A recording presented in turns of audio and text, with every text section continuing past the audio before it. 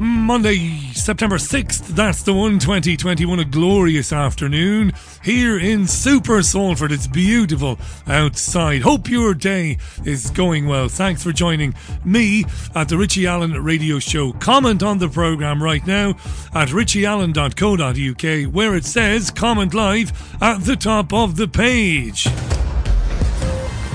Broadcasting information the mainstream media won't touch. This is your Richie Allen Show.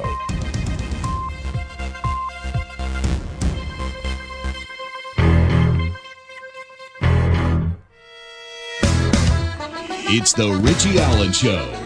Broadcasting live on richieallen.co.uk and multiple platforms around the world. And now, here's your host, Richie Allen. A little bit later on in the programme, Dean Henderson will join me live from the state of Missouri. Wonderful guy, terrific guy, researcher, author of some fantastic books which have stood the test of time, as relevant today as they ever were. Dean's a great lad. Will be on with me later on for an extended conversation about lots of different things. That's exciting, isn't it? Before that, though, I'm going to round up the news, or the stories behind the news headlines, as best as I possibly can, with your help. Of course, as I said, do drop me a message through the website where it says comment live. Do it now or forever hold your peace. I think I can get away with that. Yeah, it's coming up for 2 minutes past 5. Has your Monday gone to plan? Did you have a nice weekend? I had a lovely weekend, and I mean it when I say I was delighted to be back doing the Melodies programme yesterday, which some listeners to this programme have absolutely no interest in, and I totally understand that. I accept that. It's, for those of you who are new to this programme, it's a music-based programme which goes out on Sundays at 10 a.m, and I really like it. A few tunes, few stories, bit of or and or on the radio. Yeah, right. Where will I start today then? There's, as usual, there's no shortage of talking points. Plenty of talking points, no doubt. But let's start with the Taliban, shall we? Who, it is being reported, are, well, it's said they are in complete control now, pretty much of Afghanistan, having taken back the province of Panjshir. This was announced this morning. Who knows what to believe? Do you? Have you any clue? You share the thoughts you may have with me. I'll be only too glad to hear them, because I don't know what's going on. I really don't. I have theories, but they can be shot down, I think, quite easily. Anyway, the valley, the province of Panjshir, the valley, has been cleared completely of opposition. And that's according to the spokespeople for the Taliban. They were speaking at a news conference in the city of Kabul earlier on. So the Taliban are back, dear listener, and this time they're not taking any prisoners. They never took any prisoners, really, did they? But you know, it's important not to confuse the Taliban with ISIS, by the way. Now, you're not stupid. You're not stupid, or you're not stupid. Either. You're not. I know you're not. But the UK media is deliberately confusing the Taliban with ISIS. They must be. I was talking to a chap this morning, and he was talking about the Taliban and their head-chopping videos. That's not them, says I. Oh, it's on the news, says he. Must be. I'm not even sure it's been on the news. You can't help some people. But there is that confusion. And now, to make matters even more ridiculous, they're talking about ISIS-K, which is an offshoot of Daesh, which is another name for ISIS. It all sounds like garbage to me, but anyway, Tony Blair was out today. The former UK Prime Minister was calling on world leaders to come together to develop a common strategy against radical Islamic extremists. That's what he did. He came out and said, listen, we need to develop a common strategy against radical Islamic extremism. Of course, this is a matter of days before the 20th anniversary of the September the 11th so-called terror attack. That's why you're seeing Blair now. He was speaking at a think tank today, the Royal United Services Institute, otherwise known as RUSI. It's a military think tank. And Blair said that radical Islam continues to present a first-order security threat that if it's left unchecked will come to us, said Blair. Do you want to hear a little bit of Tony Blair? You don't? Well, I didn't think you did, but here you go anyway. Here's Blair. Counter-terrorism on its own won't remove an entrenched threat. We need some boots on the ground. Naturally, our preference is for the boots to be local, but that will not always be possible. Western societies and their political leaders have become, quite understandably, deeply averse to casualties amongst our armed forces. This is not a problem for the armed forces themselves, who are brave and extraordinary people, but it is now an overwhelming political constraint. This isn't the problem of our soldiers, says Blair. They're happy to go thousands of miles away and die and kill people in a country that has never threatened nor never attacked the United Kingdom. This is the problem with politicians, says Blair. They don't have the stomach for it. But our armed personnel, they're all too willing to sacrifice their lives for nothing. To any commitment to Western boots on the ground except for special forces. Yet the problem this gives rise to is obvious. Blair is there this morning. If the enemy we're fighting knows that the more casual... Blair was at this think tank this morning to lament the fact that we're not just sending in special forces from time to time, but that we don't have the military in Afghanistan blowing people up and blowing things up. This is what he was doing. He was lamenting the fact that we're not over there murdering, willy-nilly just murdering people who, as I said, never threatened nor raised a finger against the United Kingdom. Boots on the ground except for special forces. Yet the problem this gives rise to is obvious. If the enemy we're fighting knows that the more casualties they inflict, the more our political will erodes, then the incentive structure is plain. One of the most depressing things I've heard regularly articulated over the past weeks is the idea that we are foolish in believing that Western notions of liberal democracy and freedom are exportable or will ever take root except in the somewhat decadent terrain of Western society. Blair gets depressed, he said, when he hears that, that it's foolish to think you can impose Western liberal democracy on other countries. This is what depresses him. Blair doesn't get depressed by the things he's done, the things that he's overseen during his career. No, he gets depressed at people telling him, we can't impose our way of life on people thousands of miles away. You're foolish to think otherwise. That depresses him. Now, maybe my generation of leaders were naive in thinking countries could be remade, or maybe the remaking needed to last longer. But we should never forget, as we see the women of Afghanistan in the media, culture and civic society now flee in fear of their lives, that our values are still those which free people choose. Recovering confidence in those values and in their universal application is a necessary part of ensuring we stand up for them and are prepared to defend them. Yes, it's nausea-inducing stuff, of course it is. Tony Blair there, looking increasingly unwell. Now, that isn't wishful thinking on my behalf. I am capable, I've always been capable of separating my own personal animosity for certain people with my professional, from my professional self. Looking at it with two heads. My personal opinion is well known. I'd like to see the victims of Blair get a hold of him somewhere in a dungeon. That's what I would like to see. But professionally, leaving all that to one side, Blair looks very, very unwell, doesn't he? I take no pride in that because you become as bad as him and the people he represents if you get off on the fact that he might be in some pain or other. Maybe his pain will come in the afterlife, but that's not for me to decide. Dreadful human being. Lindsey Graham, I'm not going to subject you to Lindsey Graham. He's a well-known warmongering hawk, United States Senator. He was on the BBC Hard Talk programme over the weekend, and he's pretty sure that at some time or in at some time in the future, the United States will, in fact, be sending soldiers into that part of the world, into that region again. We'll leave that there. It's just everywhere at the moment. I don't know what's going on. I'm the first to admit when I don't know.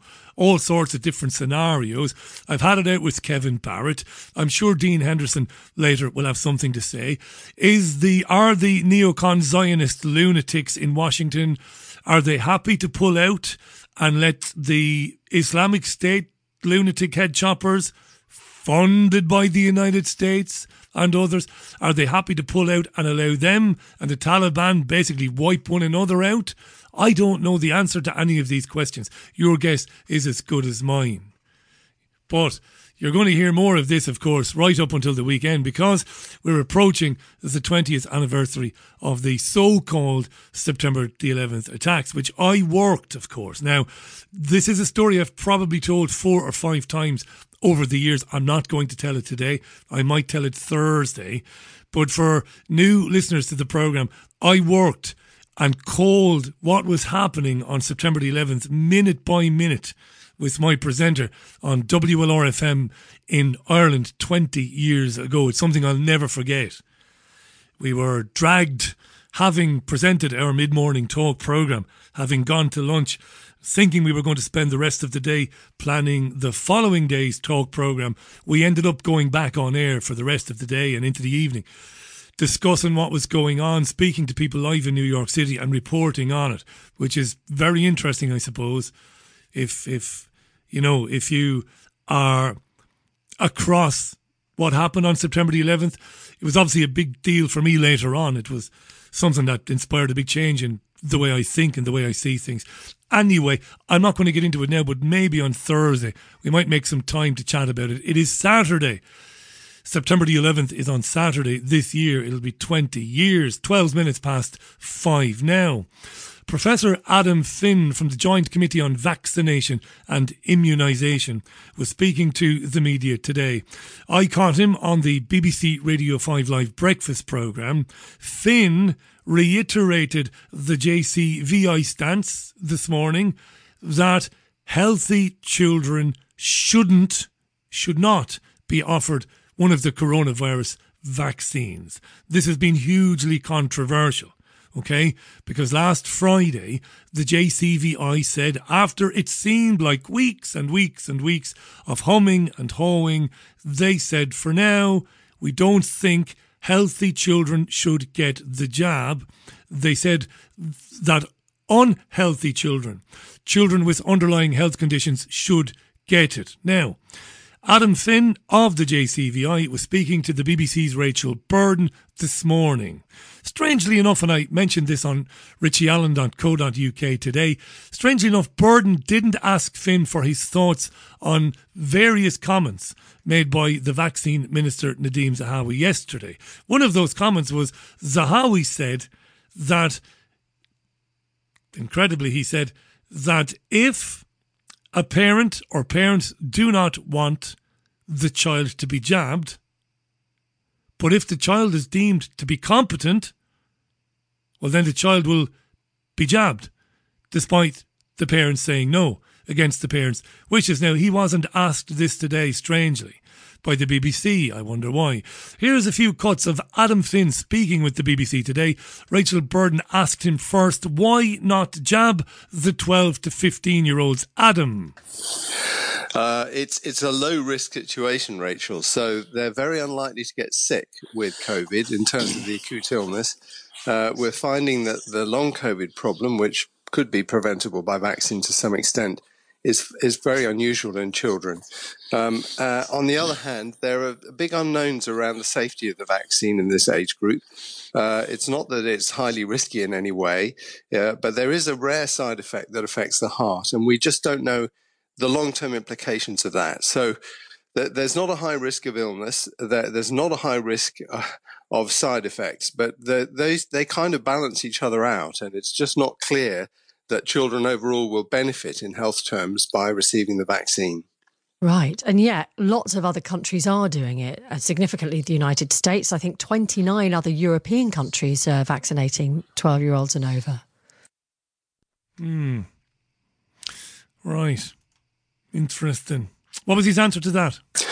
Yeah, we have the advantage that we have the experience, particularly of the United States, which have been doing this for a while, to use in terms of making this decision, which of course they didn't have at the time that they decided to go forward with this.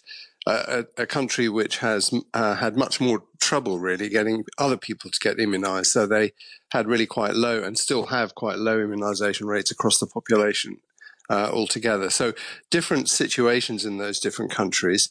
And of course, we've been informed by our own epidemiology and what we've observed in children here. So I don't think it should be that surprising that different countries are doing different things. That's what we normally see with vaccines. And yeah, I think we're already seeing a spike in cases in Scotland, aren't we, with schools returning there a couple of weeks ago. So if we want to minimise disruption in schools and stop transmission potentially, or reduce transmission, I should say, to other more vulnerable age categories, is it not better to vaccinate all children? She's like a dog with a bone, isn't she? She has school-going children, school-aged children. Yes, some of her children go to school, so they would be getting this jab, presumably, if they changed their mind. Like a dog with a bone. What does he say to that? They should get it because they should think about the more vulnerable people that the kiddies might give the virus to. What does Adam Finn say? Well, that is, of course, the outstanding question. And, the disruption of education is the real harm that children have experienced in the pandemic. Not so much getting sick from COVID, but having their education turned upside down. JCVI is not expert in the way that education is organised and the restrictions that children have been subject to. And that's why there is this further consideration from experts in that area to try and decide that. So in health terms alone, in terms of individual children, we can't recommend that universal immunisation of healthy children. We have recommended that children who have underlying problems receive the vaccine. But we do need to think about the fact that these vaccines do, to an extent at least, reduce transmission of infection, and that may help or contribute to helping to keep schools going. To an extent, eh? He said we've got to keep in mind that these vaccines, they're not vaccines, they're jabs, they're God knows what they are. But he says to an extent they reduce transmission. This is nonsense, isn't it? And of course it flies in the face of the call to introduce vaccine passports. It doesn't matter. If the jabs they're giving to people don't prevent the jabbed person passing it on to somebody else, well, what's the point in having a vaccine passport then? And we'll come to that in a moment. What's the point in coercing people into taking it then? What's the point in doing that? Doesn't stop them getting sick. It doesn't stop them passing it on. Burden comes back in. It's going. To an extent, yeah. This is to an extent, yes. It's the most important part of the discussion, but she wants to move on. It'd be really tough for parents, because if on the one hand governments do decide within the UK to roll out vaccinations for 12-year-olds and over, then they're hearing from you, we don't think it's necessary, even particularly because there is, and even though it's very, very minimal, this potential risk associated with it. What are parents going to do in that situation? Tim, for example, texts with this: when there is zero chance of a child being seriously affected by COVID, why should you even risk one child dying from an adverse reaction to a vaccine? Good question. His answer? Well, Tim's wrong. There's not zero chance of a child getting seriously sick with COVID. That does happen. It just doesn't happen very often. But you're right that parents are, in a sense, faced with a dilemma here. And they will have to listen carefully to the government's advice, including JCVI advice and any other advice, before they decide. Of course, parents always ultimately decide whether or not their children receive vaccines. All the vaccines that are provided through the NHS are offered to children, and parents decide whether or not to receive them. This is really important here. He's making the point rather deliberately that parents make the choice. Parents choose whether or not their child is given the offered jabs traditionally. Now, the government is saying that this time, if the youngster wants it and the youngster is competent, that will overrule any objection by the parents. Now, this is where they should have gotten into this, but she doesn't get into it. Ultimately decide whether or not... Yeah, let me just bring it back a little bit there. Decide. Of course, parents always ultimately decide whether or not their children receive vaccines. All the vaccines that are provided through the NHS are offered to children, and parents decide whether or not to receive them. That's the way it's been done, right? Forever. No compulsion there. No compulsion. So in that sense, this is not an unusual situation, but it is unusual in the sense that, we've not given a strong endorsement at this case for these particular vaccines at this particular time. It's very interesting, and I think it will lead to a lot of interesting discussions within households, within families. Yeah, burden is as useless as teats on a bull. Useless. She should have said to him right there, you say that it's left up to parents. The government this time wants to take the parent out of the equation and let the child decide for himself or herself. 12-year-old children making a decision on whether they should be jabbed or not. Yes. However, Professor Lucinda Ferguson, who is she's based at Oxford University. She's an Oxford family law professor. She spoke to the Telegraph newspaper this morning and said that injecting a child without the parental consent is, quote, technically battery, end quote. Technically battery, she said. She was obviously responding to what the vaccine minister Zahawi said yesterday, that if the 12 to 15-year-old wanted the jab and was deemed to be competent, then the parents would be told tough titty, basically. But Ferguson said that in her view, the clinician may very well be reluctant to accept that, because alongside that, you've now got the JCVI saying that they don't consider it to be essential in a medical best interests of children more generally. Therefore, some clinicians will fear that anything happens to the child and the parent hasn't given the responsibility, it's technically battery. And that would concern the clinician greatly. What do I say about this? All I can say to people is, if you have school-going children, if they're at that age, they're still in school, and you don't want them to have it, at this stage, I would be sounding out the advice of a solicitor. I did mention that on the website today. I would be wrong to advise you of anything else. Speak to a solicitor and let him or her know that you're concerned. You don't want the kid to have the jab, but you're concerned that the kid might get the jab anyway in school. That's what I would say. I would say contact a solicitor and know your rights is what I would say. This is the Richie Allen Radio Show. It is Monday, the 6th of September 2021. Coming up a little later on, Dean Henderson live from Missouri. Before that, lots more stories of interest to you and me. Lots to chat about. I'll read your comments as well shortly. Al Jarreau, Moonlighting, the theme tune to the TV series Moonlighting, which was a great TV show back in the 80s. 25 and a half minutes past 5 o'clock this Monday. Let me read some of your comments. Thanks for them. To comment on the programme, it's richieallen.co.uk at the top of the page where it says comment live. I'm going to keep saying this for another couple of weeks anyway. You'll get used to it. Hayden said something about some alternative to Twitter that could be hosted on the website. We'll look into that. Patricia in Zurich says, Richie, it's not difficult for parents who actually have a brain and know the children are not in any real danger from this virus. Parents decide on vaccines. These particular vaccines are not even vaccines. They are experimental gene therapies, says Patricia, who went on to say that the prominent German virologist Dr. Sucharit Bhakti has advised the public not to receive what he called the potentially lethal COVID vaccines. He has said that. He warned parents, this esteemed doctor, if they vaccinate their defenceless children, they are committing a crime. That's his words, that's right. Yes, you won't be hearing him on any commercial television channel or national TV or radio channel. Of course you won't. Of course you won't. William says, my son told me today that they had a new pupil join and the lad was wearing 2 masks.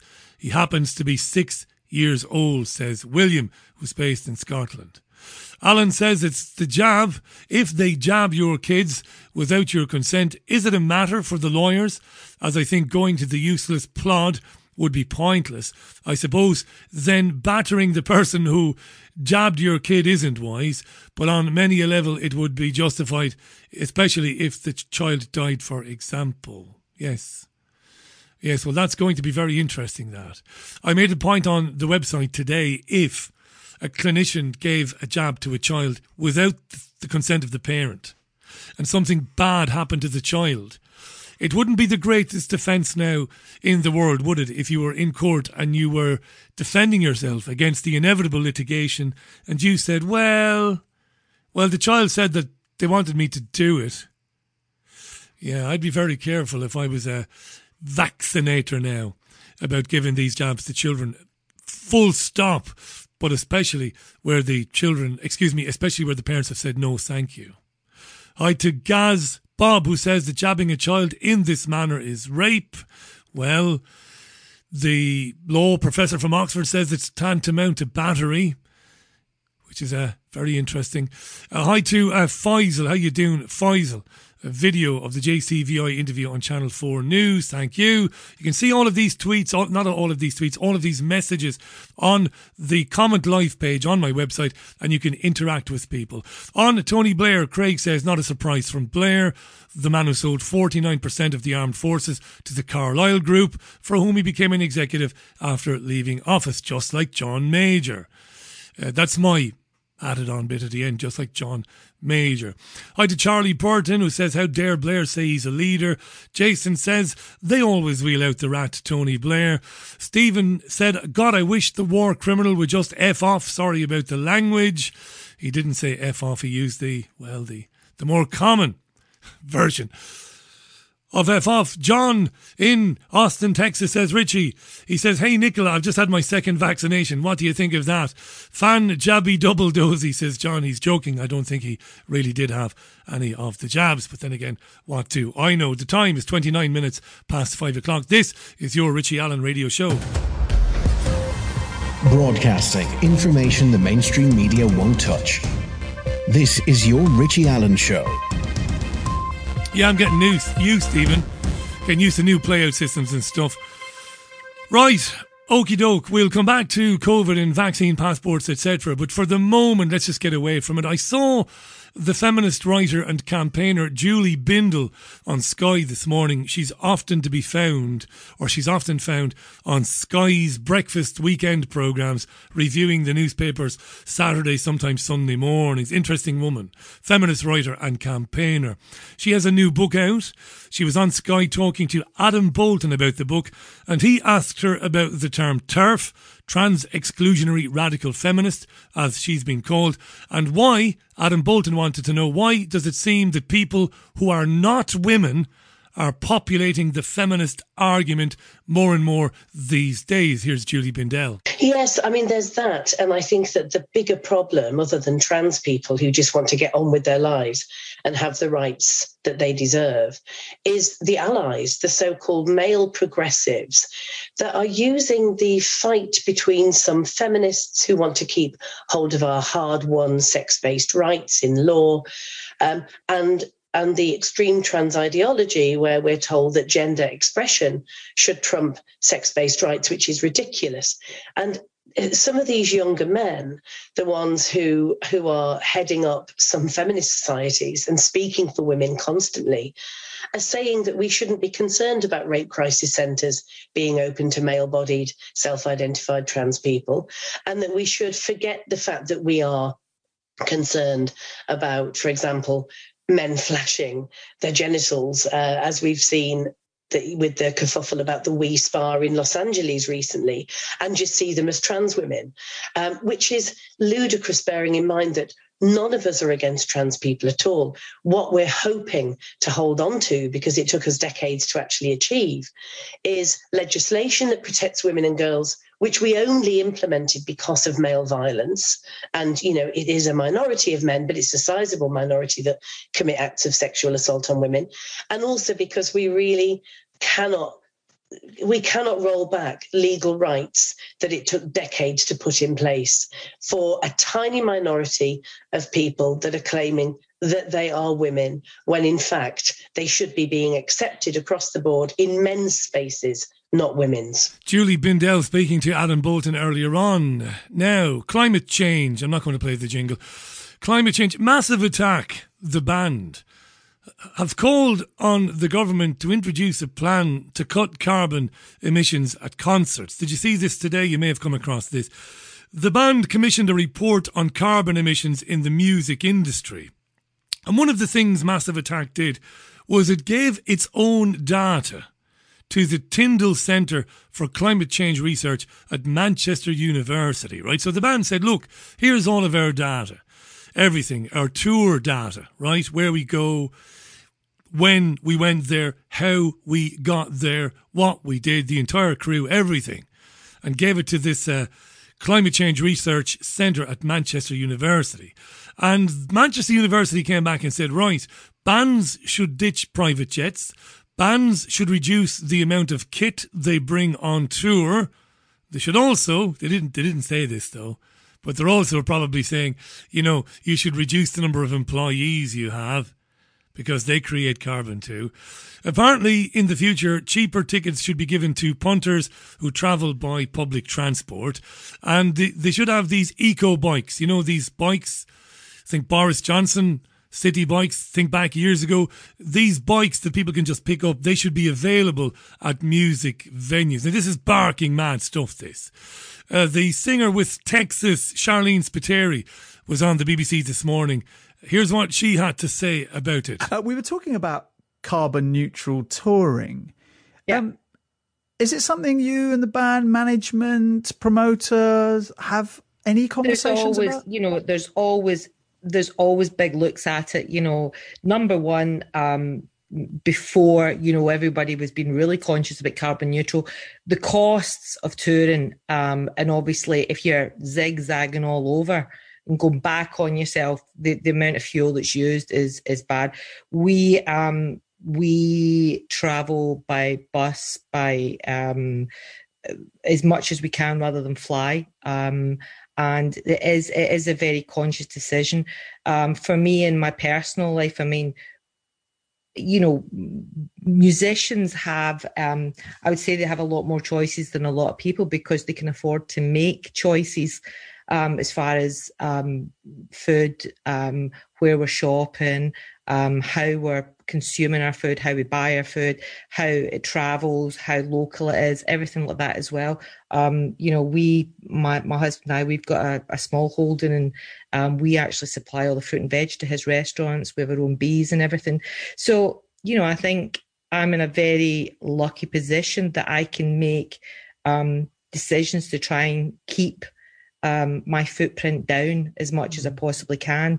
And, you know, it is constant conversations between promoters, tour companies, everything to try and make it as low as we possibly can. Charlene Spiteri there. Interesting this, isn't it? We're going to come back to vaccine passports in a moment, but I've had a couple of messages from people who've told me that they've basically reluctantly accepted that gigs they've got tickets for gigs that are coming up later this year, and they're expecting not to be able to attend those gigs, reluctantly accepting it. Listen, I'm your brother, I'm there as well. We've got 2 sets of tickets for 2 different artists, and we know we won't be attending either. Listen, we're together in spirit there. I suppose we have to be. We're going to move on. We're going to talk about vaccine passports in a minute. We'll take a tune first, though, before that. Speaking of Texas and Charlene Spiteri, this is an oldie, this. 24 minutes to the top of the hour. It's a comment live at the top of richieallen.co.uk. If you'd like to drop me a message during the programme, I'll be reading out more of your comments as we go along. Dean Henderson will join the programme a little bit later on, live from Missouri. Fascinating guy, very well briefed, great author and a terrific journalist. Don't miss Dean a little bit later on in the programme. Your comments, please, richieallen.co.uk. I just need a friend. You're listening to the saviour of the independent media. It's your Richie Allen. Sure is. It's 20 minutes to 6 o'clock. Dean Henderson coming up a bit later on. And you read out some comments on Julie Bindle. That's a night, some of you. Emma says, Richie, someone tear that turf a logical arsehole, please. More women commit acts of domestic violence than men. Men get no help with rape crisis. Those feminists are evil, says Emma. Emma, please show me a study or a link to a study that demonstrates that women commit more acts of domestic violence than men.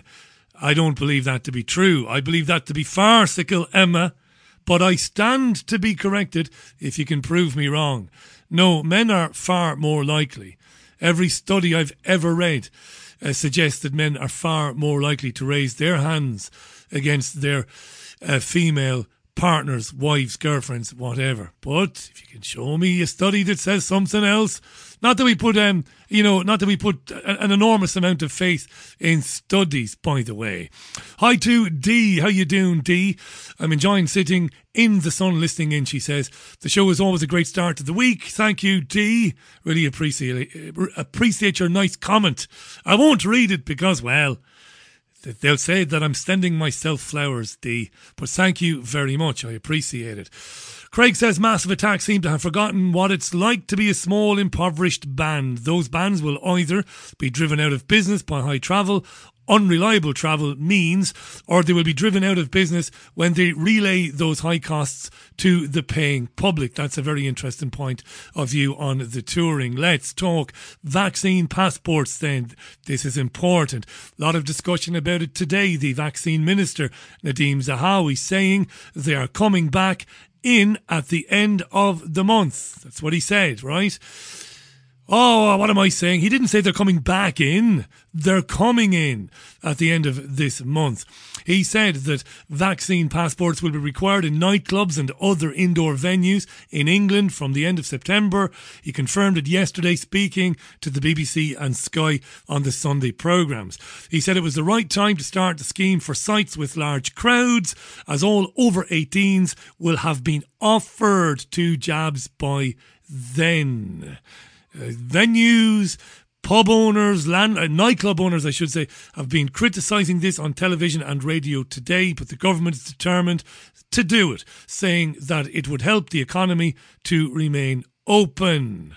Yes, let's get a flavour of what was said today. The Telegraph and the Mail, I suppose, the only print opposition up to a point, because it's still very mainstream light, isn't it?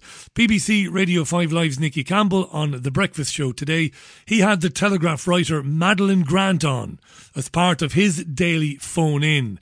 Here's Nicky Campbell with Madeleine Grant on vaccine passports. Madeleine Grant says she's not thrilled at the prospect of them being introduced. I've never liked the idea of vaccine passports. I've never liked the idea of COVID, but it's just something we might have to do. Well, the thing is, Nicky, that I always disliked the idea of them from the very beginning, but now I think that with the arrival of the Delta variant, the case for them is pretty tenuous as well, because the new variant is so transmissible that it's much more effective at getting past the vaccines, even though they're still very good at protecting against the worst effects and hospitalisation.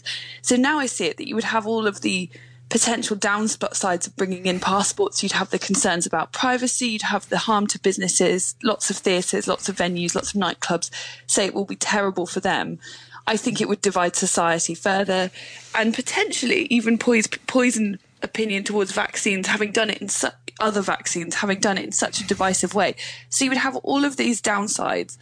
And yet, if you're worried about catching COVID at a gathering, because of the transmissibility of the variant, it would probably make more sense to ask people to do a quick test at the door rather than asking everyone to show passports. So I think I'm not really sure what the purpose of them is at this point, beyond pure coercion. Pure coercion.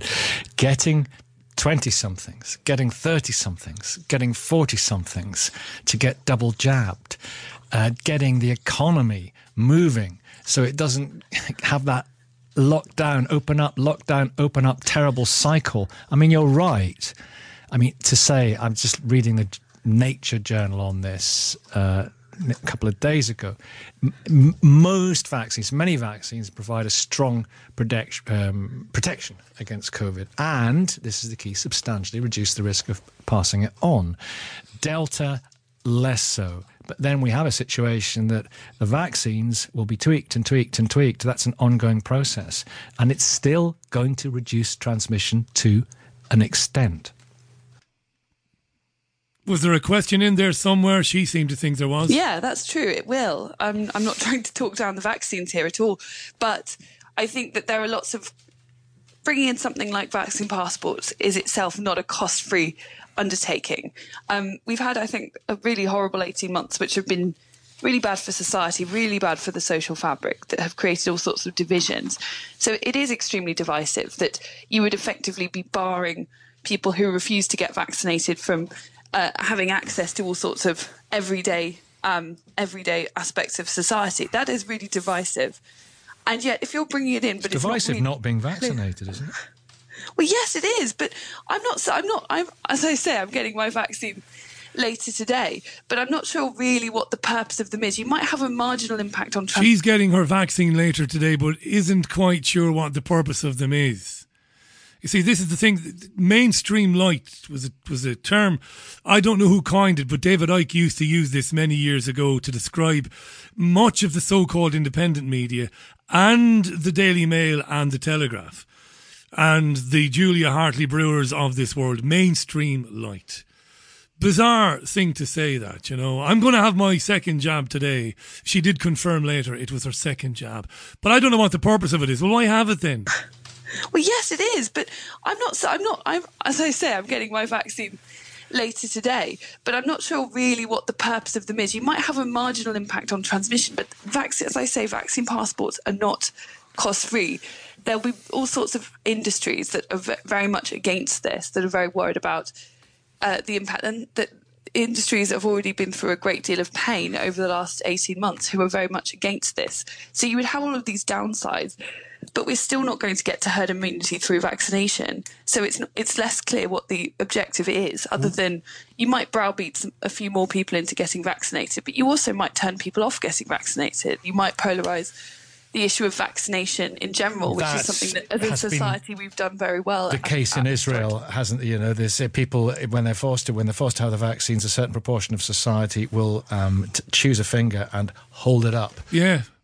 Yeah, Jean Anna sent me a quick message there that Madeline Grant is the definition of ditzy. Absolutely right. I'm going to have my second jab today, but I really don't see what the purpose of the jab is. You know, Grant has seen the evidence. It's been in her newspaper. It's also been in the Times. It's been in the Daily Mail. That the jabs are useless. Useless. There's no evidence that the jabs prevent... Here's something that really does my head in. To use a scientific term, right? Does my head in. I can't understand this. They claim constantly that the jabs are worthwhile because they prevent against serious illness. That is a monster of a lie, that. That is the purest of bullshit. Because 99.9% of everybody who is exposed to whatever COVID is doesn't become ill anyway. And yet they keep saying, have the jab. Why? Because it'll prevent you becoming seriously ill. And you respond, well, I'm pretty sure if COVID was going around, because we don't know, right? If I'm pretty sure I had it, or it passed me by, so my immune system did my job. And they say, ha, well, have it anyway because it'll prevent you passing it on to somebody who's vulnerable. And then they admit that it doesn't prevent you passing it on. And this ditzy, dizzy Madeline Grant at the Telegraph knows that the jabs are, at the very least, worthless. And maybe very harmful. She knows this. She said it to Nikki Campbell. Not sure why. What's the purpose of it? There is no... Well, there is a purpose. But she doesn't want to go there. No chance does she want to go there. And Nikki Campbell won't let her go there. What could it be for? Why would they push this jab on us if it doesn't do anything? Because it doesn't. But they won't touch that one, will they? Madeline Grant from The Telegraph speaking with Nicky Campbell on BBC Radio 5 Live. Isn't Campbell revolting? You know, Campbell masturbates to reruns of The Wheel of Fortune, by the way. His own, when he presented it back in the day. Loves himself. Then he had Ellie Gaunt on. She's a Edinburgh University professor. She's a respiratory viruses expert. Ellie Gaunt loves the passports idea. Nicky Campbell asked her about foisting the vaccine on people. Dr. Ellie Gaunt, on the point that Pam makes there, why should you force people to have the vaccine if they don't want it? What would you say? Well, from a public health perspective, having a vaccination is not just about protecting yourself. And as I said, these vaccines are incredibly effective at preventing severe disease outcomes, but it's also about protecting those around you as well. And there are plenty of people in society who have, immunocompromised situations, like cancer patients, in whom the vaccines are just not causing, the protective effect that we see in the otherwise healthy population. And so, it's not just an individual responsibility. It's kind of your civic duty to get vaccinated to protect those around you who are at high risk. It's your civic duty now to have the jab to protect others around you. Mixed messaging. Tavistock, is it? Asks Jean Ann. Yeah, mixed messaging is a tried and tested tactic. Confuse people. And the more confused they are, the more different messages they receive. Strangely enough, makes them more likely to take the official line. That's been proven, that. The more you muddle them and befuddle them with different messages, with contradictory messages. Think back last year when this began to the many, many arbitrary measures the government introduced, the senseless measures. 2 metres. I mean, what horse shit was 2 metres? Indoors. Hilarious. 2 metres. A sneeze travels 25 to 30 feet, as does a cough. Or maybe a cough travels a little less. None of it made any sense, but that's part of a plan, that's part of an agenda. Get them totally confused, get their brains muddled. And eventually, what happens is, subconsciously, they won't want to think about it or deal with it. That's what happens when the brain becomes overloaded. You think of a pilot that's become task-saturated in the cockpit. We've seen this over the years when planes, sadly, have crashed, and they talk about how the pilot in the end didn't take certain actions that may have saved the aircraft and the crew because he or she was task-saturated. They froze. And to an extent, this is what happens to people when you fill their heads full of contradictory messaging and bullshit and arbitrary rules and regulations. In the end, on some level, they try to divest themselves of the whole thing. And one of the ways of doing that is just to throw it all out and just do what you're told. And that's what's going on, in my opinion. I'm no amateur psychologist, let alone a real psychologist, so you can take what I just said with a large dose of salt if you'd like. Nicky Campbell then asks Ellie Gaunt, the infectious diseases expert from Edinburgh University, he asks her, do you endorse the vaccine passport scheme? Absolutely. So what we've seen in France had a real problem with vaccine hesitancy, and they did the same thing. They brought vaccine passports in for that reason.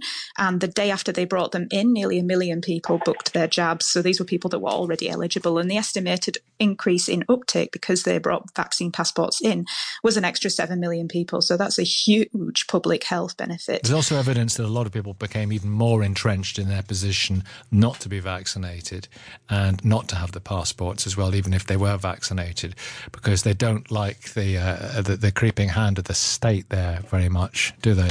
A lot of people. Well, yeah, so I suppose that's the opposite side of the argument. But if we look at the numbers from places like France, the overwhelming evidence is that this is overall a benefit to society. Isn't she delightful, Ellie Gaunt? I wonder, is she the great-granddaughter of Irma Gracie by any chance? Maybe she's not. But yeah, she's all for it. Coerce people, make people's lives so miserable, deny them access to everything until they roll up their sleeves for a jab they do not need and that might cause them grievous harm. Julia Hartley-Brewer on Talk Radio had 2 Tory MPs on. James Heapy. He's an armed forces minister. He likes a good vaccine passport, so he does. And he wants to extend the emergency COVID powers still further. You'll hear Julia Hartley-Brewer first, then the James Heapy, the MP. Question, just finally, vaccine passports and extension of emergency powers, those votes are going to come in the next few weeks. Will you vote for both of those, either of them, or none? I'll vote for both, Julia. I happen to believe quite strongly that actually our journey out of this pandemic is through a vaccination programme that we're able to assure in certain circumstances around travel and when people are in quite high density and in close proximity. I know that might not be the most popular argument to your listeners, but you don't need a vaccine passport to get into the House of Commons or the MOD, do you? No, I don't think. Why not? Why not? Don't you believe in vaccines? Well, I'm not sure that we're suggesting that any workplace has a vaccine passport requirement. No, but the House of Commons, you've got 650 MPs crowded in. Why? You've got. I'm sure. Why on earth wouldn't you need vaccine passports for the House of Commons? Well, look, I mean, I think that don't you want to be safe? The House of Commons can be a very exciting place, but I'm not sure that it is quite the same proximity and excitement as you might get in nightclubs or at a music festival. Have you not gone through the voting?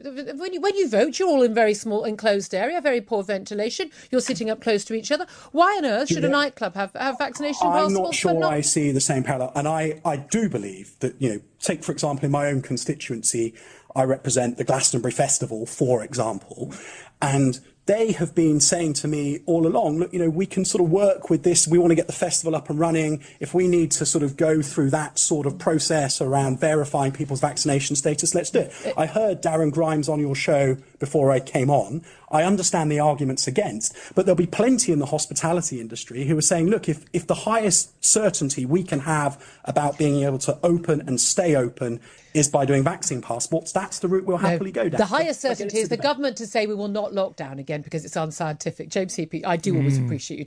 Brewer speaking to James Heapy. A short time later, she spoke to Brexit Secretary, former Brexit Secretary, and now backbencher for the Conservative Party, David Davis. Well, I was the first person to raise the red flag, as it were, on the emergency powers right back at the beginning, and I still take the same view that they no longer need extension. In fact, just the opposite. We ought to have a freedom bill to revoke every law passed under the Emergency Powers Act, because most of them people don't know about. They're just ministers just did it, Yep. So that on that side, I'll be opposing the extension. And this time, by the way, if the Labour government, it's not a Labour government, the Labour opposition it may as well be a Labour government. I know, don't get me down that road. But if Labour got some nerve about it, they would realise that this is now the popular move to take, to stand up against the government on extending these unnecessary powers. On the so-called coronavirus passport, it is an idea looking for a problem. It's not actually going to do any good. If you have been vaccinated, it protects you. It doesn't particularly well protect other people. It stops you getting a very serious illness, but it doesn't stop you becoming infected, and it doesn't stop you infecting other people. So we're now going to have a certificate saying we've got a vaccine protecting ourselves, and we're pretending it's protecting everybody else. It's misleading. Apart from all the civil liberties issues, it's also dangerously misleading. It is dangerously misleading. Yes, but again, Davis resorted to this nonsense about they always feel they've got to endorse the jab, don't they? Well, it stops you becoming seriously ill, but this is bullshit. The vast majority of people will not become ill at all if this virus, whatever it is, touches them. So that negates this. It it blows it out of the water, this claim that the jabs protect against. No, your immune system protects against serious illness. That's what protects you, as has been proven. They didn't have any jabs last year. Don't forget Chris Whitty, that dipstick Chris Whitty, England's chief medical officer. Don't forget him standing in front of the assembled press last summer saying, and I quote, I might be paraphrasing, but it's exactly what he said. He said the great majority of people will not become ill when they get coronavirus. And of those who do become ill, the great majority of those will only have mild symptoms. A tiny few will have fairly, not serious, but a tiny few of them, he said, will be ill for a few days. But of that group, he said, a tiny, tiny percentage of that group will need to be treated in hospital. Your immune system prevents against serious illness. Not the jabs. It's a lie. The entire thing is based upon a fallacy. The jabs stop you getting seriously ill. No, they don't. Your immune system does. And they want to give these to children. They want to turn assembly halls or gyms in schools into jabbing centres. And they want to coerce perfectly healthy young children with developing immune systems to take these jabs. We're really here now. And I know I've said it before, I'll say it again. I don't do fear porn. Never have done. I don't peddle it. Not interested in that. I leave that to the truthers. Talk about facts. They're going to insist that youngsters have this. That don't, well, I mean, nobody needs it. Caroline sent a message through the website. Richie, they want us to take the injection to protect vulnerable people like cancer sufferers. But, says Caroline, what has the NHS been doing for people with cancer problems in the last 18 months? They've not been seeing them. They've not been testing them. They've been allowing people with cancer, they've been allowing cancers to develop in people to a point where, for many of them, there's no way back. But we're being told we need to protect those people with cancer. How about the NHS starts looking after people suffering from real diseases before asking us to take jabs that we don't need to protect those so-called vulnerable people, says Caroline. Thank you for that, Caroline. Hi to Fiona Pierce. How you doing, Fiona? Welcome to the programme. Hi to Al Barnes. Richie, I've not taken the vaccine, so a member of my team has had to fly out to Austria on my behalf. He flew from Manchester to Heathrow today, and he cannot believe how difficult it was to get through the security, with at least 2 challenges from the police as to why and what he is travelling to London for. Why has he 2 mobile phones and a laptop? Why is he travelling to Austria, etc., etc.? He's got more patience than me, as I would have told them to mind their business, says Al. When did it become a requirement to explain why you are travelling and to explain this to the police, says Al. Imagine that. The chap is flying from Manchester to London, a domestic flight, and he's getting all of that nonsense from the police. Al, thanks so much for your message. You can comment on the programme at the top of the page, richieallen.co.uk. Comment live. Hi to Hermione. Hi to Ewan Cooper. Ewan says, Richie, conflicting messaging is what they call double think. Having just read this part of 1984, it is a perfect example of double think, to hold 2 conflicting ideas at the same time. That's a good catch, Ewan. You're absolutely spot on. Straight out of 1984. Paul says it's a concoction of conflicting information to cause mass confusion, but also it's used to make the population petrified of being around other people. Well said, Paul. It's pretty clear when you think about it, pretty clever too, especially when you see how awful people have been when they think others aren't following the rules. Look at how people behave when they think others are not following the rules. This is divide and rule, and it is divide and rule on steroids, says Paul. Thanks so much for your message, Paul. Lots to get through on this episode of the Richie Allen Radio Show, live from Salford. And it's good to be with you. Lovely afternoon, lovely evening here. Hazy sunshine across the northwest. My name is Richie Allen. I'm the BBG. Dean Henderson will be live from the state of Missouri. He'll be with me in a few minutes' time after this from the great Mike and the Mechanics. This is a great song, The Living Years, on your Richie Allen Show.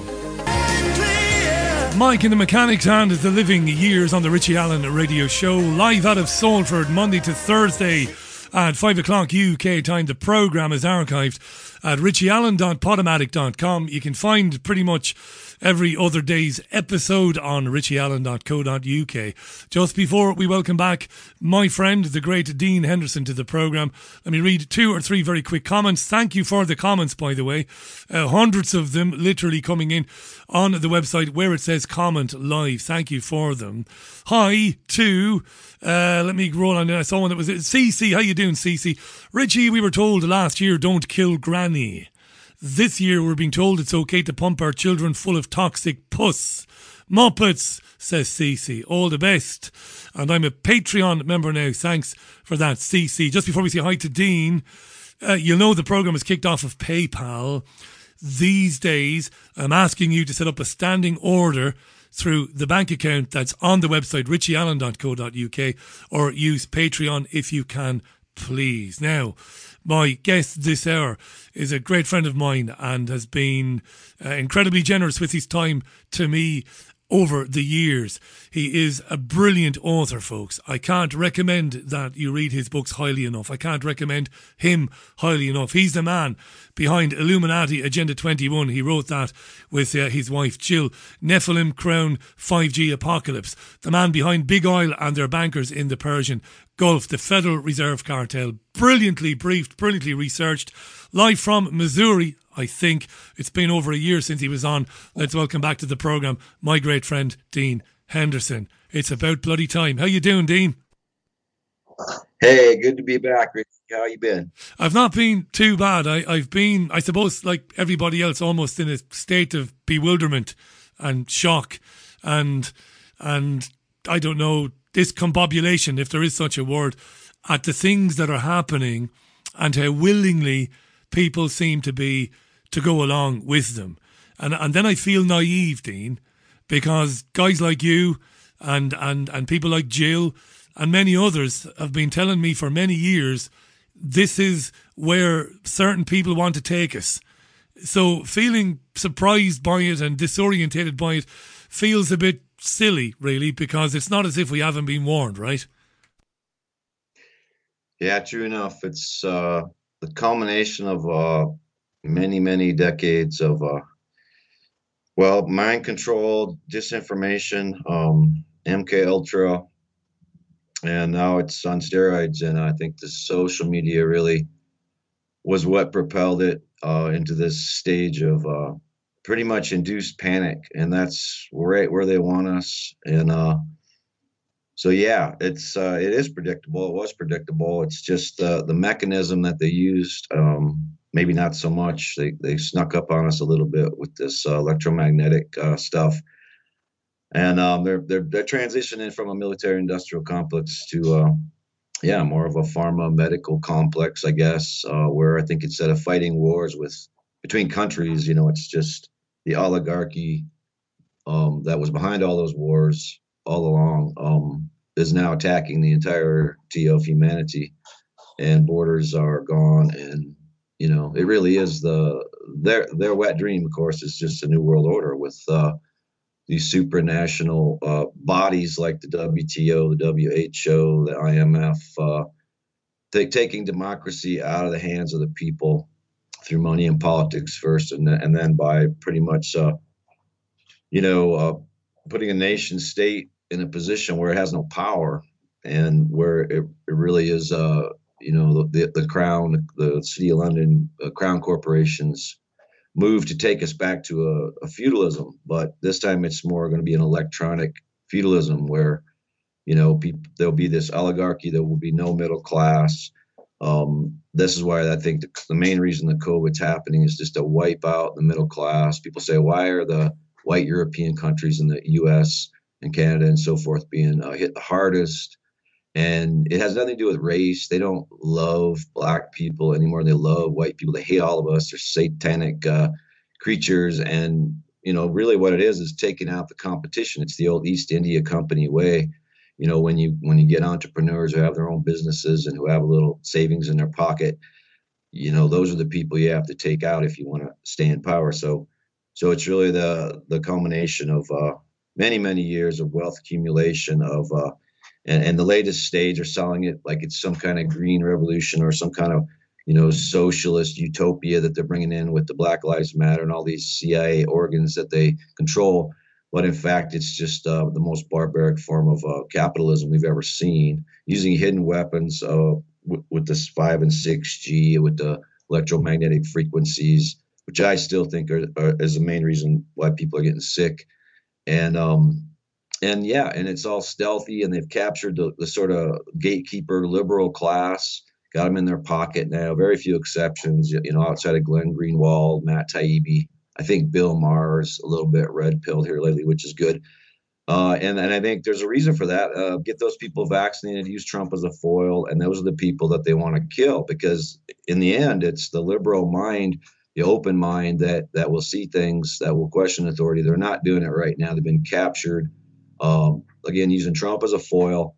But they want those people dead, so they get them all vaccinated, and it's really sad. But it's not. But the whole narrative of it's just the Trump people that aren't getting vaccinated, at least in this country, is also false. Because I know, just east of here, Pine Ridge Indian Reservation, 28% vaccination rate. Northern Cheyenne Reservation, 18%. Inner City Blacks, 22%.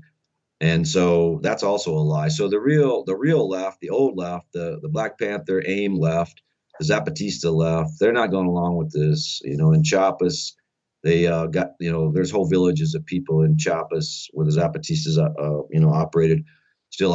still control really, that just refuse the whole vaccination. And people come in there, the cheerleaders for the vaccine companies come in there, and they put a noose around their neck. They march them down to the town square so everybody can see them. 500 peso fine, run them out of town. And this is the way we're going to have to deal with people like this. And this is the way that, revolutionaries will deal with it. But yeah, we're finding out who's who. Not that we didn't know already, but it's kind of this liberal gatekeeper class that's being taken for a ride. No surprise, really. No. Hey, do me a favor. Yeah, do me a favor. It's really. Dean, go back to that a minute. This is brilliant stuff now. Go back to what you said a moment ago. In some of these communities, did you just say, I want you to just repeat that because I can't believe my ears, that some of these big pharma shills are being run out of town by the people who are sick to death of being told to take the vaccine? Yeah, that's right. In Chiapas, Mexico, which is, that's where the Zapatistas. Fantastic. Many people will remember in the early 90s, they came out with, Subcomandante Marcos and the mask, and they rail against. It wasn't Republicans, conservatives, Tories. No, it was neoliberal capitalism. And this is what we're dealing with. There's not an ounce of difference between neoliberals, neoconservatives. They're all internationalists, bought and paid for by the crown. And yeah, they're actually, I read this in the Mexico Daily, which is a mainstream newspaper you can get online. You can find the article, I'm sure. And there's literally whole villages near Ochocingo and San Cristobal de las Casas of Mayan Indians who are just, 100%, we don't want your vaccinations. They refuse to accept them. And yes, when the big pharma boys come into the village, wherever it is, using some pop star or some shill, yeah, that's literally what they're doing. They're put a noose around their neck. They take them down to the plaza, the center of every Mexican town. It's called the plaza. So everybody can see in the village what happens. And they charge them 500 pesos, and they just run them out of town. A leaving town tax. I love this, Dean. I've got a smile from ear to ear. Get out of our town with your poisonous shit. And by the way, there's a 500 peso leaving town tax. Fantastic. Isn't that brilliant, isn't it? Yes. So not everybody's going along, and that's the narrative they're trying to sow. I'm convinced that, the January 6th thing at the Capitol, it was led by the FBI. It was orchestrated by Trump. He led him into a trap and dropped him over the side, just like he'll do and did and has done to the so-called alt-right.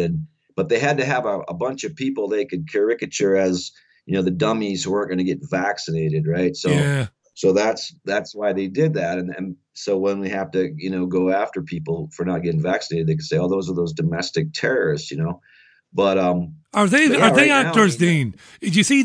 Can we stay with this for a moment? This is really important. Dean Henderson is our guest, terrific author. Look him up. I'll put links to Dean later on the Facebook page, whatever it is, and on the website, of course. Stay with this for a moment now. This so-called Capitol riot, because even to a lay person like me, and I'm always skeptical about claims of staged events, as I should be as a journalist. I mean, I believe staged events do happen. But this to me looked like a total stand-down order. And I think you've done a great job of explaining how Trump was involved in this. And, this was just a non-event that was staged to get a reaction from the people. I mean, I look at this idiot who pleaded guilty, this shaman guy, this complete dipstick, right? Is that guy an actor, do we think? Because I think he might be, of some description. Yeah, I mean, there's been some reporting on it proving that there were many FBI informants in that crowd, and And I'm definitely convinced they let them in there, and they were probably the ones that caused the most violence. You know how it is. It's just the same thing they did in the 60s to the Weathermen and the Black Panthers and everybody. And not to say there wasn't some genuine people that showed up that, wearing their hats, with, a corn logo on it. I mean, these are just salt of the earth people, some of them. And by the way, these are the people that the Democrats lost when they sold out to corporate America, under Clinton. And so, that the liberal gatekeepers are supposed to hate these people and scorn these people. And all the while it is being orchestrated because they need a domestic terrorist group to basically make it into a caricature so that, yes, when the vaccine mandates go into place, these are the people that'll be demonized. But as I say, this is all a lie because there's Indians, there's blacks, there's plenty of left-wing revolutionary type people who aren't taking this vax either. And so it's all part of the narrative that they're having to sow.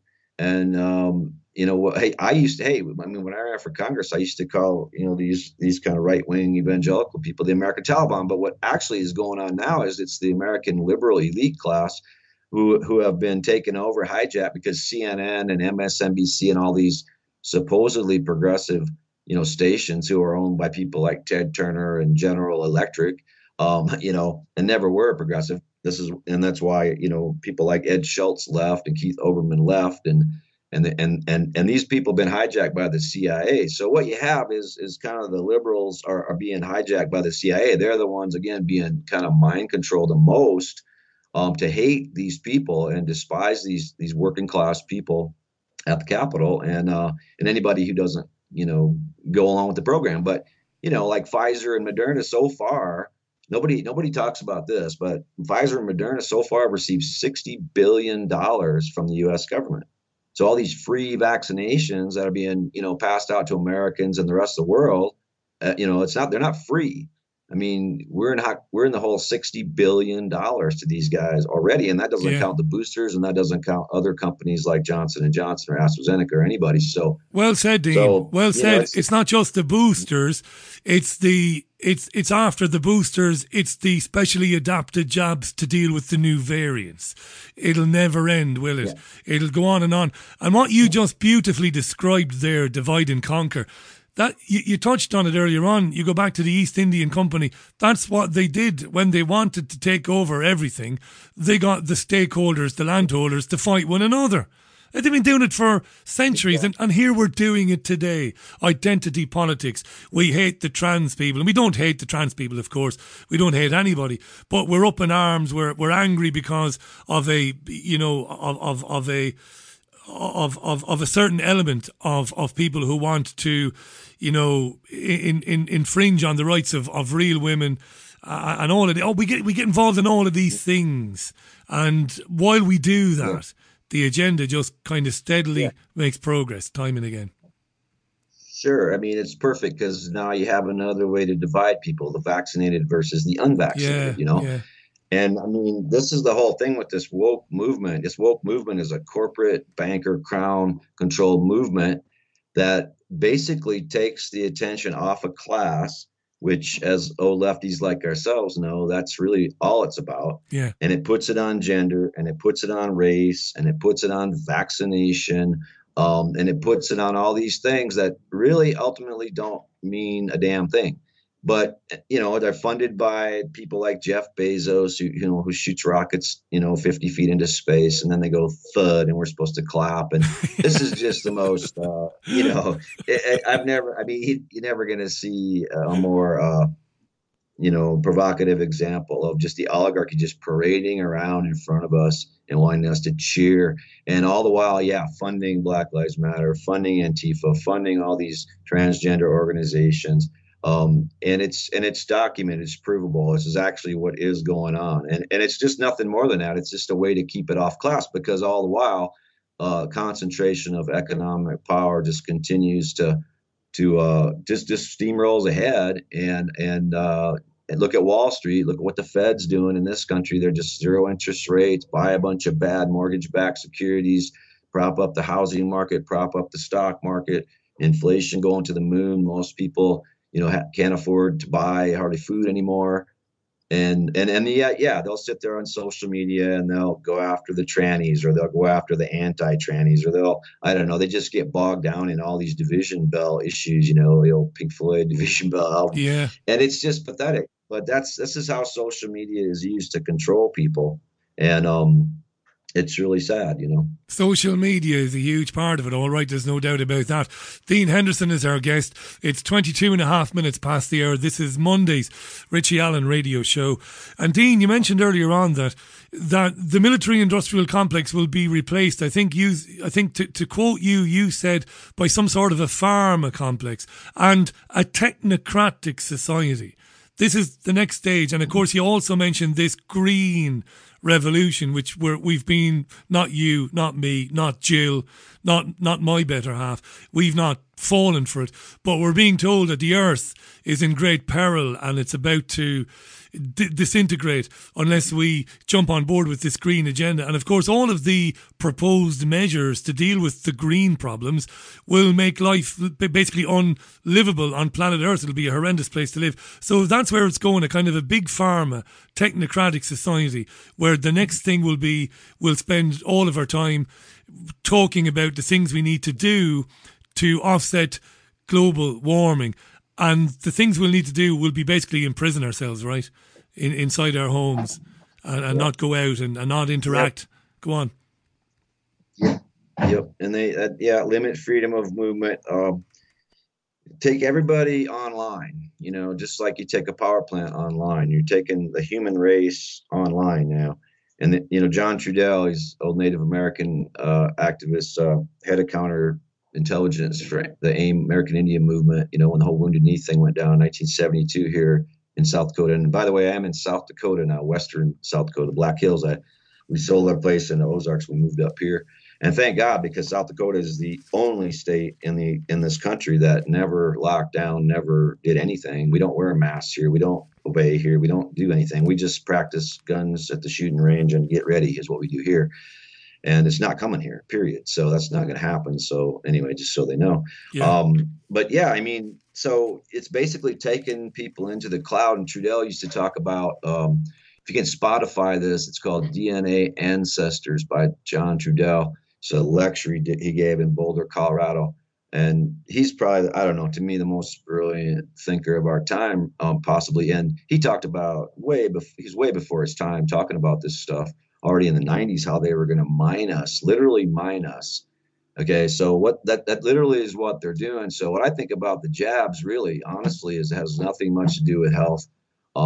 It has to do with turning people into human antennas, because they know they can't put all these 5G towers on every street corner without just people getting pissed and not liking the way they look. And so what better way to do it than just inject this graphene oxide crap, this electromagnetic stuff into people, and so they become transmitters. And what is graphene oxide, Dean? Dean, apologies for jumping in. It's just that so many of our listeners won't know what graphene oxide is. Now, I've only ever heard of graphene.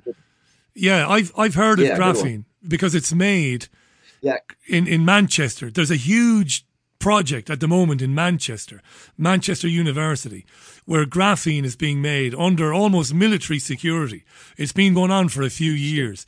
And this graphene is a substance that's supposed to, it's going to revolutionize the way that people make things and do things. But what you're talking about is a different thing, is it? Or is it an offshoot of graphene oxide? What is it?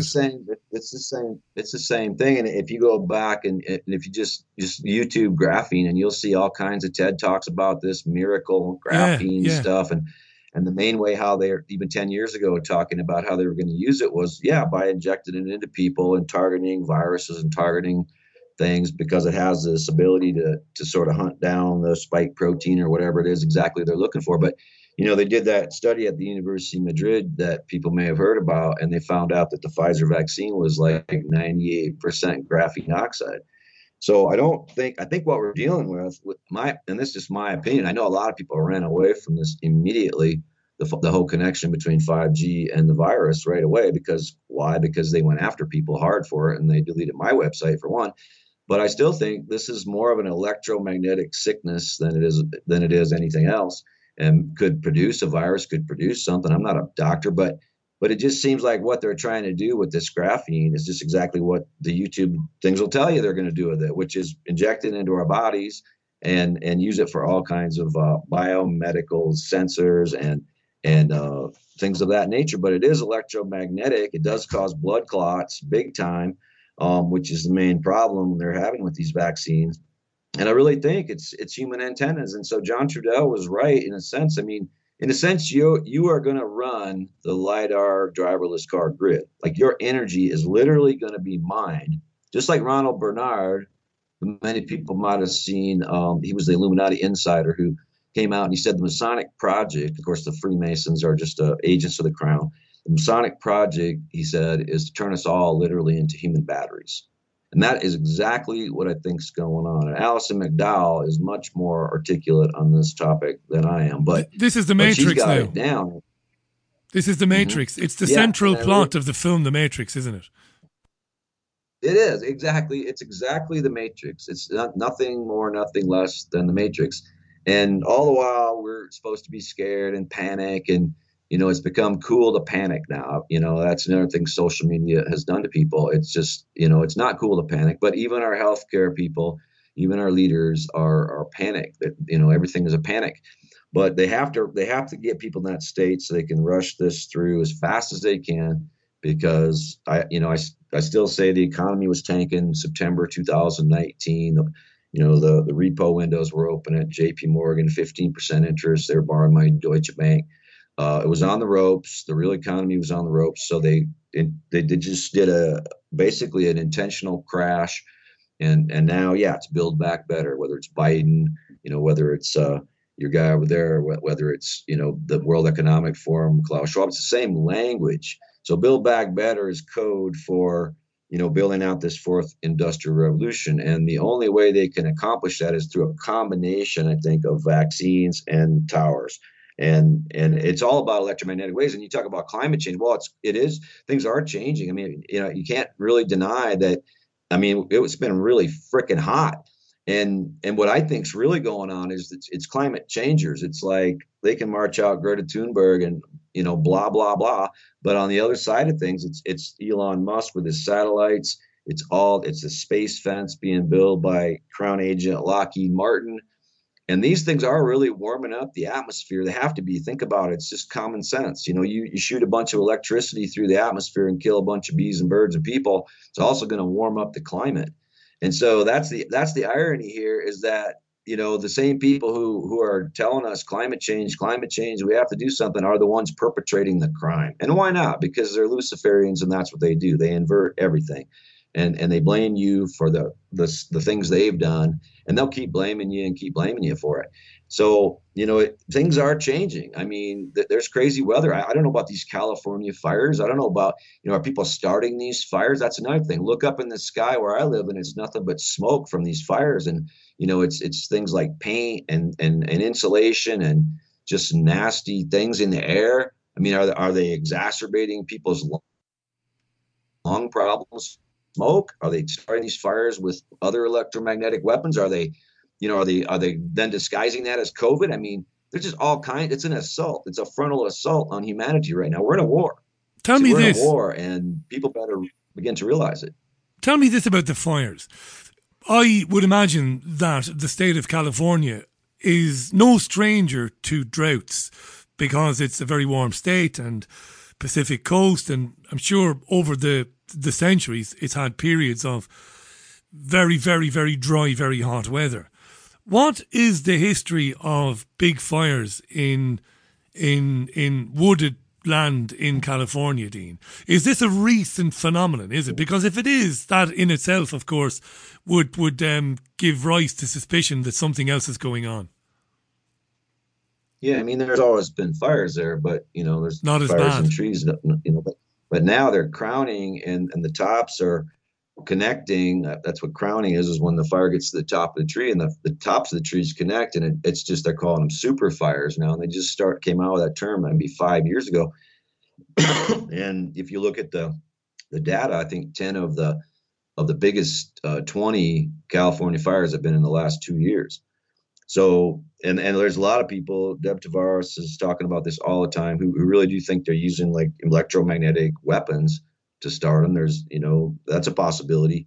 But I mean, I just really think, this whole thing, you got this power structure at the top, the crown that knows exactly what's going on. They really do want to kill a bunch of us for sure. Well documented, right?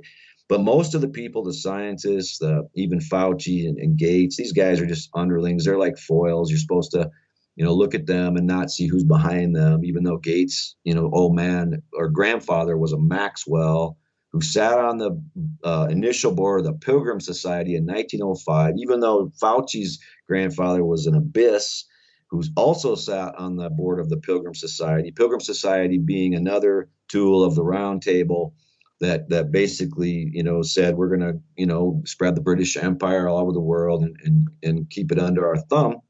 And you're supposed to look at these guys and you're supposed to not see who's behind these people, which is, Prince Charles, people like that. The queen, your queen over there, your queenie, who's got the Windsors have on their coat of arms, there's a harp.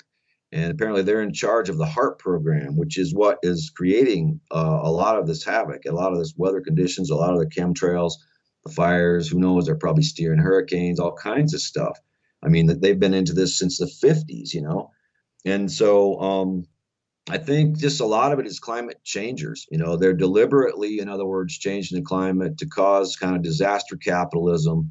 Then they come in with their companies and we get an infrastructure bill, and guess who gets the contracts? Same people that got the contracts in Afghanistan, same people who've always got the contracts, the people that live just outside the Beltway in Washington, D.C.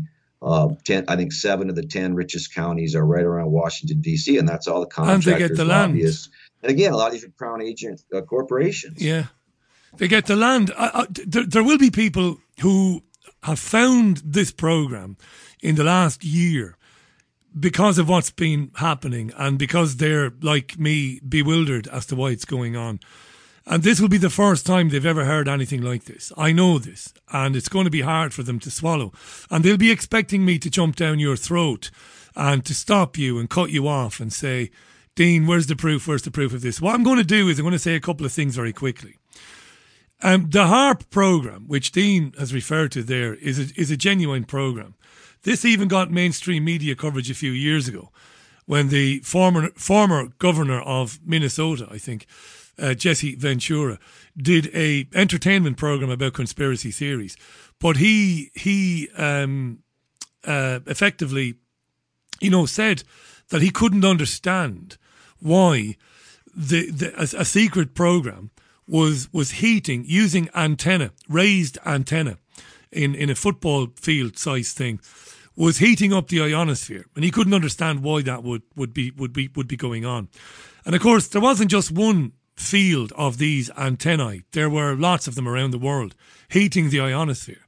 And a number of experts over the years, genuine people, academics, have said that this could very seriously impact the jet stream and could play havoc with the weather. And others have said over the years, again, credible people, have said that this could be used to accelerate existing weather systems. So if you had a weather system out over the Atlantic, near the US coast or the southern US coast, and you were to use this technology to heat the ionosphere, in theory, you could make that storm from a category C storm to a category A storm. So this stuff is out there. So if you're brand new to this and you want me to scream at Dean and say, Dean, you're full of shit, I want some proof. Dean is saying that this is possible and that there's good reason to believe that it's even probable. Now, as for the claim about graphene oxide being in the Pfizer jab, I'm not jumping all over Dean Henderson there and shouting at him and demanding evidence because, again, a number of people, including Jane Ruby, who's been on this program, Dr. Jane Ruby, and others, have linked to this Spanish claim by these Spanish scientists that the jab contains as much as 99% of this graphene oxide. Now, would you believe it, dear listener? Back in July, so it's only a few weeks ago, Forbes magazine decided that they would debunk the claim that there is graphene oxide in the Pfizer jab. But it didn't. What Forbes magazine did was it put out an article saying that graphene oxide in Pfizer is an unsupported claim. And they did a hit piece on Jane Ruby and said that this is preposterous, but they offered no proof whatsoever that her claims were in fact unsubstantiated. And what the magazine did, Forbes, was they actually suggested, wait for this, Dean, they suggested that people like Jane Ruby would be better off calling for more funding for the FDA and for the CDC to make it easier for them to find out if there was graphene oxide in the vaccine. Let me quote you from the Forbes magazine article. Keep in mind that vaccines are a lot more highly regulated than things like dietary supplements and foods and beverages.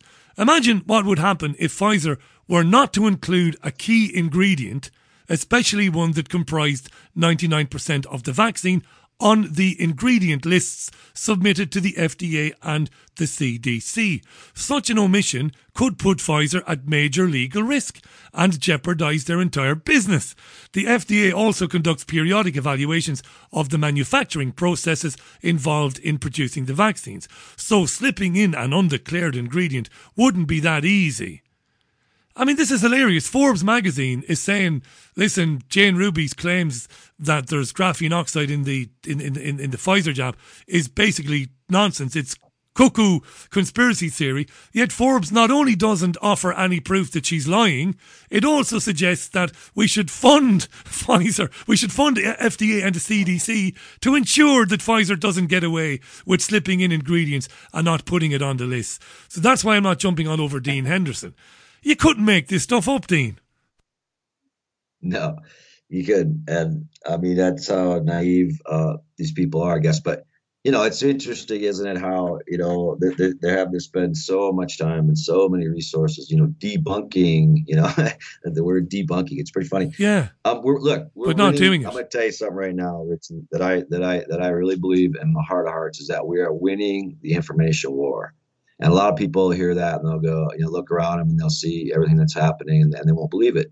But I actually think we're winning the information war. We've been sitting on 52% vaccination rate in this country now for, oh boy, long time, over a month. And before that, before the Delta, I think it was about 49. And okay, they scared a few more people with this Delta variant, which, you know, I'm pretty sure they manufacture the Delta variant in the bodies of people who are vaccinated. And it just makes sense. It's common sense. A virus mutates if you attack it and becomes something else. So it's weaker, but it's also, you know, and even Fauci, I mean, had to admit on TV that, you know, vaccinated people are carrying a higher viral load of this Delta in their nasopharynx than unvaccinated people who have it. And so, you know, the reality is the vaccinated people are the ones that are spreading the Delta variant and not the unvaccinated. So again, an inversion, but I really think, you know, those numbers don't lie. And the people that, anyway, in the United States, anyway, the people who got it have got it. People who haven't got it are not going to get it, no matter what. And that is precisely because despite their efforts to debunk, you know, real information, call us conspiracy theorists, which was a CIA term, of course, they came up with after the Kennedy hit. Yeah. So that they could discredit any information about what really happened with Kennedy. And despite all of this, despite deleting all these websites and, you know, the Dirty Dozen, you know, and, you know, one of whom is, you know, Robert Kennedy's, you know, son, you know, only great president we've had in the last, you know, 50 years.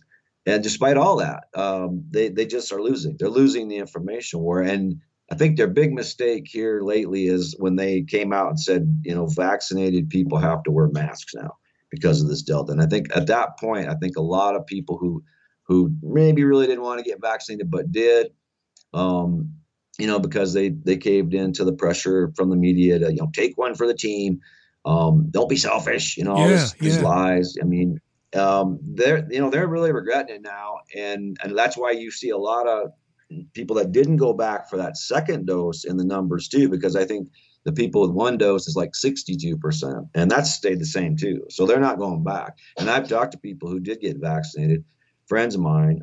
I tried to talk them out of it, but you know, it's their choice. And there's several of them that wish they hadn't. And there's several of them who have seen vaccinated people in their families die.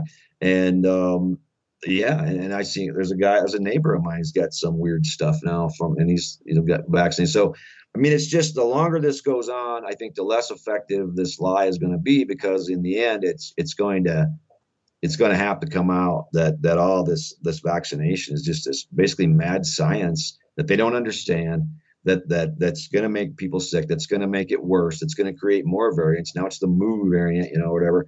And of course, there's going to be more and more. And some people like Pam Popper say there's thousands of variants, and there probably is. So that's what happens when you play God, and you think you can go in there and do this. But again, behind all of it, I think it's more of an electromagnetic agenda. And I think the reason that people get sick around vaccinated people, or the women have longer periods or uncontrolled bleeding, is because of the electromagnetic frequency coming out of those vaccinated people. And this is anecdotal stuff now. Yeah, I've heard from people on the program through the phone in tell me that they've seen these anomalies where people are, becoming, well, women have got in touch with the program to say that their menstrual cycle, they believe it was affected by proximity to a vaccinated person. I'm not saying they're wrong. I wouldn't do that. But it is my job to say that this is anecdotal stuff. And of course, that's where the system has got us over a barrel, really. I think these women are genuine. Of course I do. But it's very difficult for these women to prove what they're saying. And of course, the establishment makes it very difficult for them to prove what they're saying. Dean, you are bang on the money as usual. 53.6% of people fully vaccinated in the United States. That is astonishing. And it bears out what you said. The vaccine program in America has come to a halt. People don't want this bloody jab. Here in the UK, the claim is that 65% of the population has been fully jabbed. I don't know what to believe. I've got to go back to the graphene oxide very briefly. The guy who wrote for Forbes magazine, his name is Bruce Lee. That's his real name, Bruce Y. Lee. And he says if there's any real concern about what's going into the products, it may be best to strengthen the FDA rather than speculate about what might be in the products. How about give more funding to the FDA? This dickhead wrote an article which was supposed to debunk the graphene oxide thing. And in the end, he says he doesn't know whether there's graphene oxide in it or not. But the best thing we should do is trust the FDA. Jesus, Mary and Holy Saint Joseph, as my old grandpappy would have said in County Kerry. That's just bloody mad, Dean. So you believe then that we're winning the information war, and the proof of that is that the vaccination program has juddered to a bit of a halt then. In America, you're not having the vaccine. Yeah, I think so. And I mean, just again, it's just my personal experience here. But I've never gone to like a class reunion in my life of my class, right? And I was class 83. So the class 81 from my little town of Faulkton, South Dakota, because this is my home state. Also, I grew up here. Had a reunion out here in the Black Hills, and I went to it. And to a person, nobody was getting vaccinated. They all thought the COVID was a scam. They didn't know why or how or necessarily. But I mean, that's evident. To me, that's like, wow, because these are people that, have varying degrees of education, varying political views. And you go out in the real world. I mean, if you watch a TV, or maybe if you're online, I don't know about online because I'm not online much anymore, thank God. But if you watch the media, which again is Latin for medium, which means to get in between you and the truth, which is what the etymology tells us about that word. So it's always bad media. You're not media, Richie. You're just a truth teller, in my book. But anyway, if you watch that, you'd swear to God, everybody's just rolling over and everybody just believes in this. But if you go out in the street here where I'm at, anyway, I mean, I could just go out and talk to my neighbors here, and there's many of them who are clued into the whole damn thing, and who don't trust the 5G, and who definitely don't trust the vaccination, and this stuff is really spreading, and this information is really spreading. And I think the more they try to discredit it at some level, they're shooting themselves in the foot. And the more they offer people all these incentives to get the vaccination, they're just, people go, wait a minute, if this thing's so great, why are they so desperate to pay us all this money to get it? And where are the bodies? Where are the bodies? Yeah. Where are the bodies? Yeah, and then you look at it just. Yeah, exactly. And you look at one more thing that's kind of interesting, it's just an outlier. But again, it's observation, okay? Observation, inference, science, whatever. I mean, it's just like look out your window and go, okay, who got hit by, let's see, there's 3 cities in the U.S. that passed the vaccine passport thing where you can't go indoors, which I guess means you can't buy groceries or eat. which means you better get on a bus to get out. But it's New York, it's New Orleans, and it's San Francisco so far. And then that kind of came to a halt. But just interestingly, New York was just hit by 2 hurricanes, which they never get hit by. New Orleans just hit by a huge hurricane. See what happens in San Francisco. Yeah. So I believe in a higher power. I believe in a creator, and I don't know. You just got to hold the pole. You got to keep your faith, and you got to keep moving forward. And you can't get bummed out, and you can't, and I do too. Sometimes everybody does. It's crazy times. We're living the craziest time maybe that humans have ever lived. I don't know, but you have to just keep moving forward with the information and keep telling people and keep staying true. And maybe we'll get that divine intervention. Maybe we'll get more things like this happening, and just needs to hit people over the head. But right now, yes, I think we're in the information war, and that's why they have to back off a lot occasionally, and then they come at you again, and then they back off, and that's how they do it. I understand. It's a beta test of the hive mind. It's how far can we push this hive mind we've created with the social media, the technology, the group thing, and I understand all that, and they're testing it. But while they're testing it, we need to be identifying the perpetrators. And my thing, Richie, it's just the Crown Corporation, City of London, and the Rothschild banker crowd. And that's the same people that have perpetrated every war, every terrorist act, slavery, Indian genocide around the planet. And these people got a real bad track record. And that's not conjecture. That's history. It's called, read a history book. It's called Remember What Happened for 10 Centuries in Europe. And that happened. And those people are still in power. And nothing stripped them of their wealth. Nothing stripped them of their power. Nothing changed. Yes, America, we came over here, ran away from the bastard. Yes, Australia, New Zealand, same.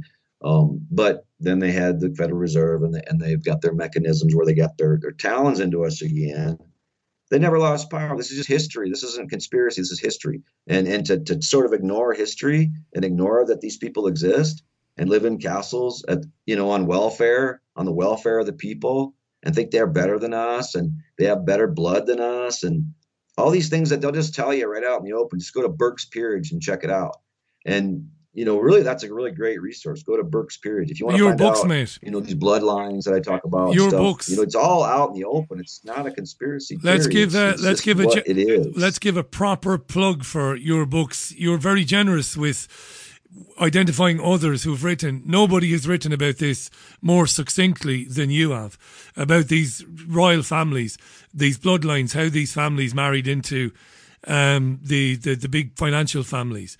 And, I'm not going to synopsize now what you've written in the time we have left, but your books, folks, if you look for Dean's books online, Dean Henderson, and you'll get them online at all good online bookstores. I recommend you buy them.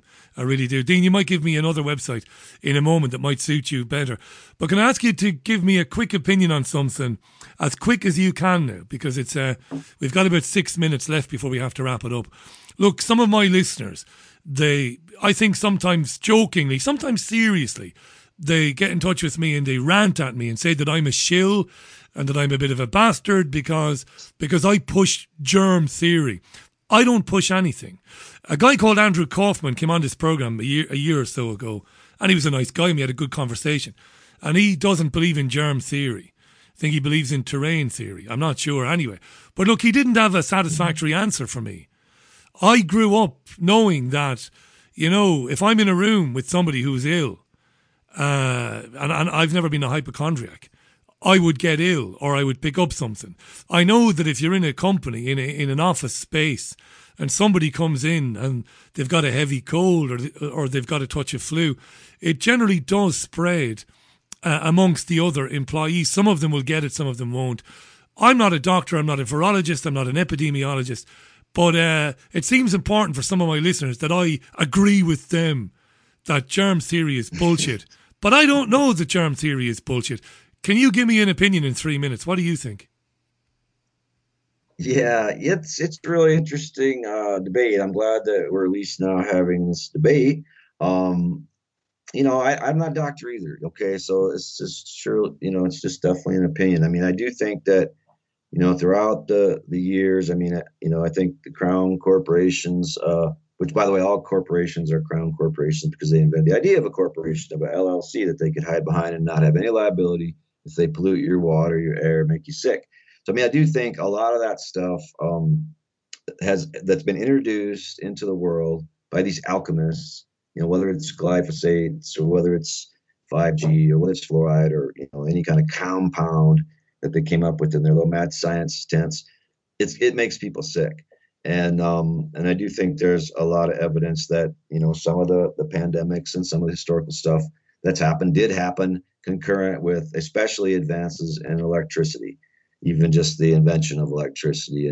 And electricity, it's like, look, we're electric, so it's going to knock you off. It's going to screw you up. Now, as to whether or not that creates bacteria or bad bacteria, germs, in your body, it's possible. I don't know the details. I think there's truth in both of it, but I think the root of it is pollution. I think there's a reason people used to, back in the day didn't have these kinds of problems. I mean, they died younger actually because they got killed by bears and stuff. Yeah. They didn't get the cancer. They didn't get this kind of stuff that we get now. So I think there's probably truth to both. I don't think it's an either or. But I definitely think a lot of the problems are caused by external factors. I do think that Creator made it kind of perfect here. Well, not kind of perfect. And this is why I think at the core, these people are Satanists, whether they know it or not, because what they're doing is they're trying to alter the perfect world that Creator made for us, that Wakantanka made for us, the great mystery that we can't explain. I can't anyway. And I think so. I think it has made a lot of people sick. And like I say, now whether that results in a virus or a germ or something inside you, I'm not a doctor. Brilliant answer, mate. An honest one. It's where I am. I don't know. I think things are so difficult. It does bring out the worst in people. It brings out the worst in good people. Increasingly, if you don't say what they want you to say, well, for them you must be part of some cover up. I just don't know. I don't even know if it matters anymore, to be honest, because of the obvious things that we can talk about. We've got about 2 minutes left. I think I know the answer to this, but if folks have heard you for the first time, now of course the majority of my listeners will know all about you, but new listeners joining programs like this all the time because they're not getting answers on legacy media, so they're looking out for other alternatives and they're kind of accidentally finding programs like this. Where should people go to find out more about Dean Henderson? And by the way, it won't be so long before you come back on again, hopefully. Where should they go, Dean? Well, they did delete my website February 2020 and took down a lot of my stuff, froze my bank account, really went after me. And at that point, I'd already rebuilt it once, and every shred of information on that website is in a book. That's what I did. So I don't really have an online presence other than the fact that I do a lot of interviews like this, and but even those, a lot of them don't last on YouTube. I'm pretty well. They go after my stuff and delete them usually within a week. All the time. Yeah. My books are available at Amazon.com and Goodreads and thrift books in different places. I think Barnes and Noble, some of them. People can feel free to contact me at hooversapples@yahoo.com. And so I really have been reducing my online presence. I just prefer to live in the real world and talk to real people.